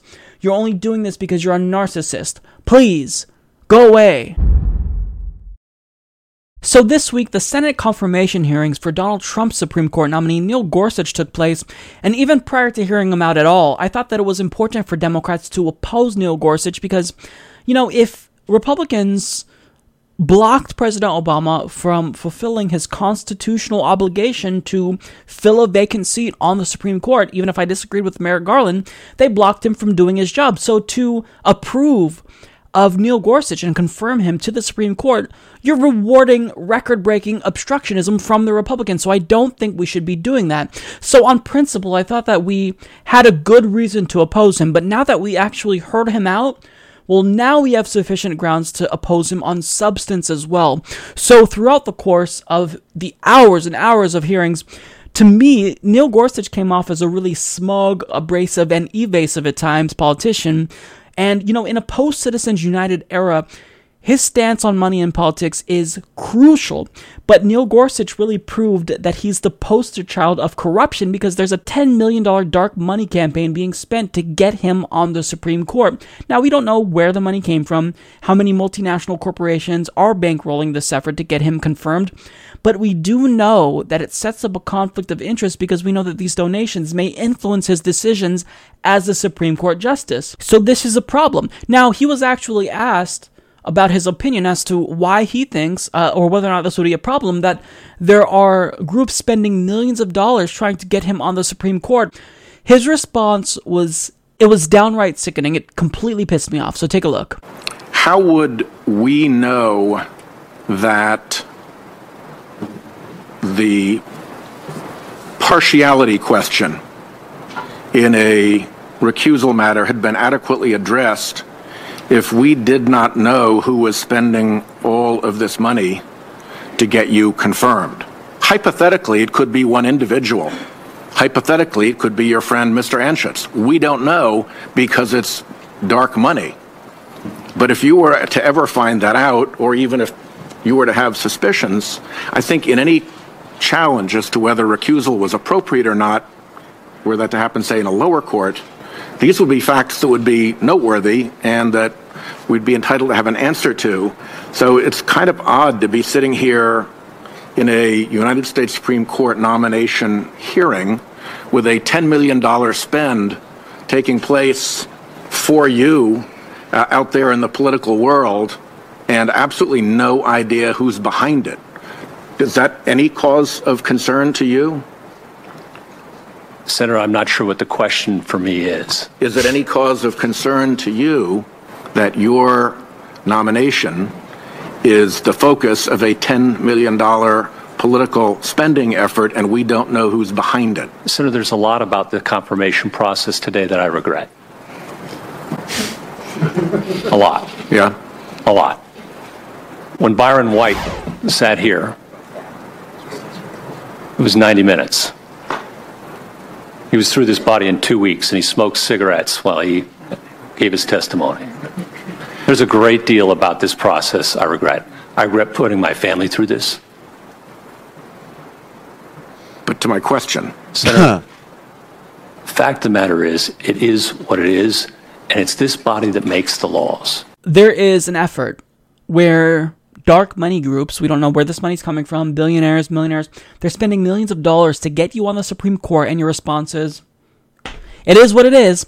So what Neil Gorsuch is saying here is that he doesn't believe that the American people should see who's funding him at a very minimum. I mean, it's not a problem in his eyes that he's being funded at all, that there's groups spending money to get him on the Supreme Court, but he doesn't even believe that we should be able to see who's funding him. And it's very crucial that we do see who's funding him, because if, let's say, Walmart funds him, well, if a Supreme Court case involving Walmart comes up, then I want him to recuse himself. But now we'll never know who's funding Neil Gorsuch. We won't know if there's a conflict of interest, and we don't know if these donations will impact his rulings as a Supreme Court justice. But his response, it is what it is. If you don't like this corruption, if you don't like the dark money that's being spent to get me on the Supreme Court bench, tough shit. This response to me leads me to believe that Neil Gorsuch is downright dangerous. He must be opposed at every step of the way, and I think it's incumbent on Democrats to do everything in their power to filibuster him. But, while Democrats and progressives have sufficient reason to be completely terrified of him, well, Republicans are completely falling in love with him. Always started with a grunt. I mean, that's how he started a conversation. It was like, hello. So what does the great Justice Gorsuch think about this one? Okay. Ha! Gay! Now, if you're wondering what the hell was going on there, that was Neil Gorsuch's response to a question asked by Ted Cruz about what it was like to work for Byron White, the great Byron White. And then Ted Cruz also asked really substantive questions about, well, I heard that you take your staffers out to teach them about cattle wrangling or some shit like that. These are the questions that are being asked. You have $10 million being spent of money that is coming from who knows where.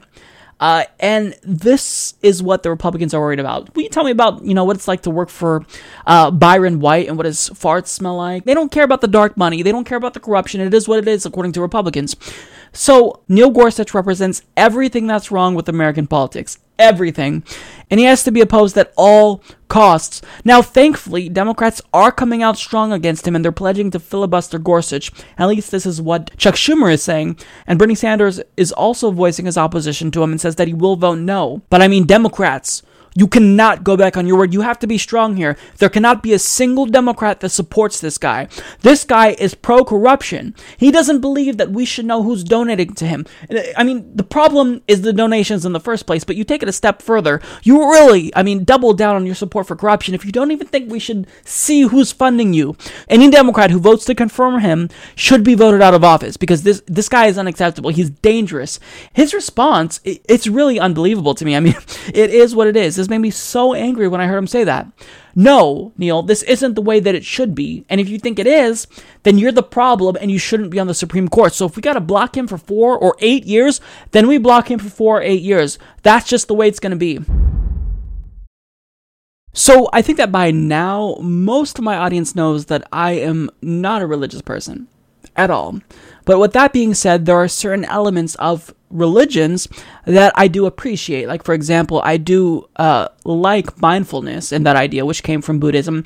And there are certain philosophical aspects of the Bible that I do support and agree with. So, for example, Matthew 5:3 reads, "Blessed are the poor," and Matthew 19:21 reads, "If you want to be perfect, go, sell your possessions and give to the poor, and you will have treasure in heaven." So, in other words, this sounds pretty humanistic to me. I mean, you should support the poor, you should help to lift up those who are unfortunate, and I agree with this. I can appreciate this. But a message like this, it should resonate more with the followers of Christianity than anyone. I mean, I think that this is agreeable. I don't necessarily believe that you need a religion to tell you this. It should just be common sense. But if you really do identify with a religion and you subscribe to Christianity, for example, then this should be a no-brainer. But since Republicans purport to be religious, you would think that this message would be easily agreeable. I mean, give to the poor. It's an inherently political statement, so this should translate into policy as well. But I mean, President Trump, who allegedly found Jesus, recently decided to cut funding for programs that actually help the poor, like Meals on Wheels. I'm sure that that's exactly what Jesus would have wanted. But, the reason why I am calling out Donald Trump's religiosity is because if you're going to claim to be a Christian, then shouldn't you follow the ideals of your religious figures? It makes no sense to me. And, if you are a Republican, up is down and left is right, because apparently to cut funding for Meals on Wheels, that's the more compassionate thing to do, because according to White House budget chief Mick Mulvaney, he described the budget blueprint, which calls for dramatic cuts to domestic spending programs in favor of increased funding for military, as one of the most compassionate things we can do. So, how exactly is it compassionate to cut funding to programs that feed the poor, you ask? Well, it's simple. According to this guy, you will receive some tax relief. So, congratulations, you will save a penny or two. But, the poor go hungry. That doesn't sound very compassionate, and I think that I would be more than willing to pay not just, a penny or two more. I'd be willing to pay substantially more in my taxes if I know that my fellow Americans are taken care of. Now, hearing about Donald Trump's so-called skinny budget, Colin Kaepernick decided to donate $50,000 to Meals on Wheels, and people are now criticizing him for this because they are contending that, this is just a publicity stunt. He's not doing it out of the goodness of his heart. But I mean, even if this is a publicity stunt, then I don't care if he gets recognition for it, because if some person gets the spotlight because they did something good, then that might encourage other people to do it. So in short, I want people to get praise when they do things that are good. But I mean, certainly, if you are a Christian, if you purport to be a subscriber of the philosophy of Jesus Christ, then you should have absolutely no problem with Colin Kaepernick's decision to donate $50,000, right? I mean, how could this possibly be a problem if you're a Christian? Well, according to Sarah Palin, she has a big problem with him donating $50,000. Now, the scripture that I quoted earlier should guide Sarah Palin because, she's a strong, committed Christian. She actually said it was Jesus Christ who kept her standing through the 2008 election, according to the Christian Broadcasting Network. She was quoted saying, "There's no way I would be standing if it weren't for that faith that I adopted as a kid, asking Christ into my life, putting my life in his hands, saying, God, you're my creator. I got to believe that you know more about destiny than I do. So heaven forbid I try to orchestrate it myself. Lord, send me off. I'll go." So, by that quote alone, she's obviously a so-called committed Christian. So you would think that she would commend Colin Kaepernick for basically abiding by the laws of the God that she purports to follow, but she released a scathing blog post on her website condemning him. So Mediaite explains the title of her blog post on the topic is, "Seriously, Colin Kaepernick just pulled another political stunt." Obviously, her use of another refers to Kaepernick's decision not to stand for the national anthem in protest of police brutality. In a tweet linking to the post, she mused, "No wonder he can't get a job," in reference to reports that some NFL teams don't want to hire him. She concluded her post with, "Kaepernick is pretty bold to make another political move like this one. Kaepernick donated his money to a program that feeds some of the neediest Americans. That's why the post and tweet insisting that there is something nefarious about donating to a program that feeds the disabled and elderly are generating a lot of shock. And because of the backlash that she received after posting something that makes her a hypocrite, according to her own religion, she decided to remove it. So to kind of recap here what went on, so we had, a Christian fundamentalist who claims that Jesus is her God and, his philosophy guides her. She lambasted someone for abiding by the principles of her own God and said that he was doing something that was a political stunt or a publicity stunt to bolster his own popularity. He wasn't doing it out of the goodness of his heart. There's no way that could be the case. He's doing this because he wants something out of it. But regardless if he was doing that or not, isn't he abiding by your God, Sarah? He's feeding the poor. Again, blessed are the poor. And the Bible that you say you follow, says that you should sell your possessions and give it up to the poor. Have you done that yet? Don't you live in a mansion? It makes no sense to me how evangelical constituents can't see through the bullshit that these hypocritical so-called Christians continue to espouse. This is not a Christian thing to say, Sarah Palin, and the reason why I'm using your religion to criticize you is because you use this religion against other people. You use your religion as grounds to justify bigotry against the LGBT community. You use your religion to justify the repression of women's rights, but yet you only want to abide by your religion when it's convenient for you. But I mean, if you truly believe that a God is commanding you to help the poor, why would you lambaste Colin Kaepernick for doing what you're supposed to be doing? For doing what you apparently believe in? The fact that there's even a large evangelical base in America when we have politicians this brazenly hypocritical astounds me. It really does. It astounds me. And, this is part of the reason why I say that right-wing social justice warriors are a bigger threat than left-wing SJWs because they actually have political power. Everyone laughs at left-wing SJWs, but right-wing SJWs, they have political power. They craft policy. They elect people like Donald Trump and Sarah Palin. So we have to talk about this. We have to call them out on their hypocrisy when they do things that harm the American people, especially if they believe in a religion that says you should help the poor. Unbelievable. Flint, Michigan's nearly 100,000 residents have dealt with an ongoing water contamination crisis for years now, and they've received little to no help from the federal government, and their state government has been completely incompetent on the matter and even criminal. Now, with Donald Trump's recent decision to slash the EPA's funding, the silver lining is that he didn't actually slash funding when it comes to their water infrastructure. So on March 17th, the EPA finally announced that $100 million would be sent to Michigan for water infrastructure upgrades. Now, the press release states the funding provided by the Water Infrastructure Improvements for the Nation Act of 2016 enables Flint to accelerate and expand its work to replace lead service lines and make other critical infrastructure improvements. The people of Flint and all Americans deserve a more responsive federal government, said EPA Administrator Scott Pruitt. EPA will especially focus on helping Michigan improve Flint's water infrastructure as part of our larger goal of improving America's water infrastructure. I appreciate the EPA approving this funding to assist with Flint's recovery, Michigan Governor Rick Snyder said. Combined with the nearly $250 million in state funding already allocated, this will help put Flint on a solid path forward.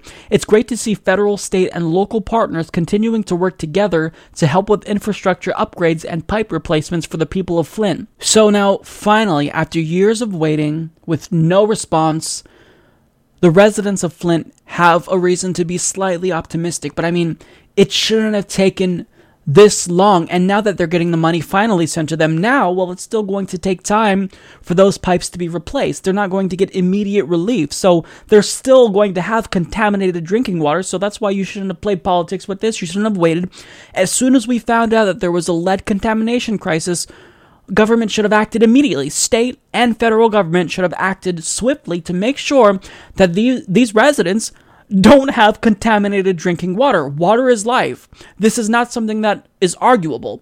Water is life. Everyone has a right to water. They are entitled to water, and nobody should be forced to deal with contaminated drinking water. And to illustrate just how badly the residents of Flint were treated, well, according to the Washington Post, state officials ended a program that has helped pay residents' bills since a series of ill-fated decisions by state-appointed emergency managers left the city's water system contaminated with lead. Since that 2014 disaster, the state has spent roughly $41 million in credits to help offset local utility bills.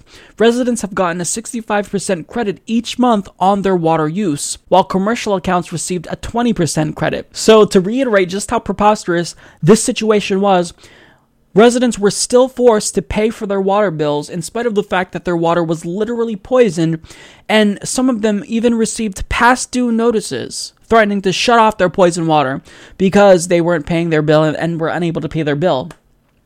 Not kidding. Now, I don't want to just tell you about the story of the residents of Flint. I think it's important that we actually hear from the residents of Flint themselves, so that way we get an idea of what they were dealing with. This is a clear cup that I just poured it in.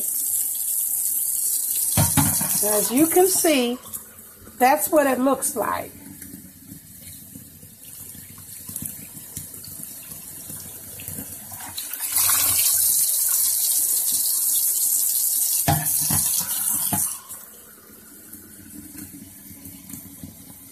Flint, Michigan. This has been going on for over 2 years. They have been charging the residents of Flint, Michigan, an exorbitant amount of water bill to even get the water turned on. It costs almost $400. And this is what they are paying for in Flint, Michigan. But if you hear the sound behind me, it's our vent.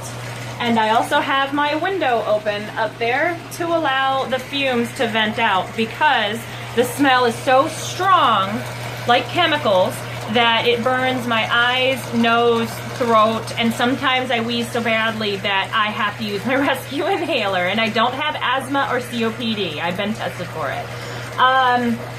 Water Defense has tested my water and found so many carcinogenic byproducts, so high dichlorobenzene and chloroform, things that we should not be inhaling. And yet we keep hearing from experts that yes, there's high lead and copper. There's also lead and copper in my water that you're looking at right here.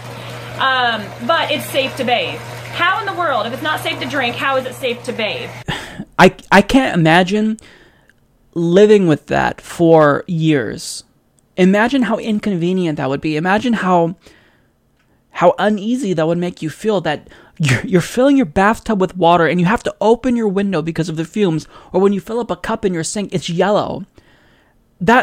No citizen in a first world country should ever have to deal with this. I mean, nobody in any country, even third world countries, should have to deal with this, because I think as human beings we deserve better. But I mean, in a modern, industrialized nation, we should never have to deal with this. So let's replace the pipes. Let's get them clean drinking water. But we have to make sure now that there is accountability, that we fire some people, that we throw people in jail who are responsible for this. Because when you privatize water and you try to make something profitable that shouldn't be profitable, this is what happens. This is the type of shit that we see that happens. So we have to make sure that there's accountability so a crisis of this magnitude never happens again. But I don't think that's going to be the case. I think that people will get away scot-free like they usually do in government, when really, I mean, the state of Michigan, they should all vote every single person out of office who didn't act immediately to solve this crisis. I mean, the governor, this guy should be impeached. So, I mean, in the end, I'm relieved that the residents of Flint, Michigan can be optimistic for the first time in years, but it never should have taken this long. And look, we have to make sure that there's accountability here. Otherwise, this will happen again if other state and government officials see that they can do this and get away with it. Well, that is all I got for you guys today. I want to thank everyone for tuning in if you made it this far in the episode. I also want to send a special thank you to the Patreon patrons, the members on humanistreport.com, and anyone who submitted a donation to us recently via PayPal, or just in general if you did it a year ago. Thank you so much for believing in us and supporting the show. And if you share our videos and like our videos, I can't thank you enough for really believing in the progressive cause and trying to further the progressive message. So thank you all so much. Yeah, you guys are so great. You are inspirational to me, the fact that you really believe in progressive ideas and the fact that progressives online are just exploding everywhere, it's proof that we have the right message. So thank you all so much. I will see you all next week. Have a great day.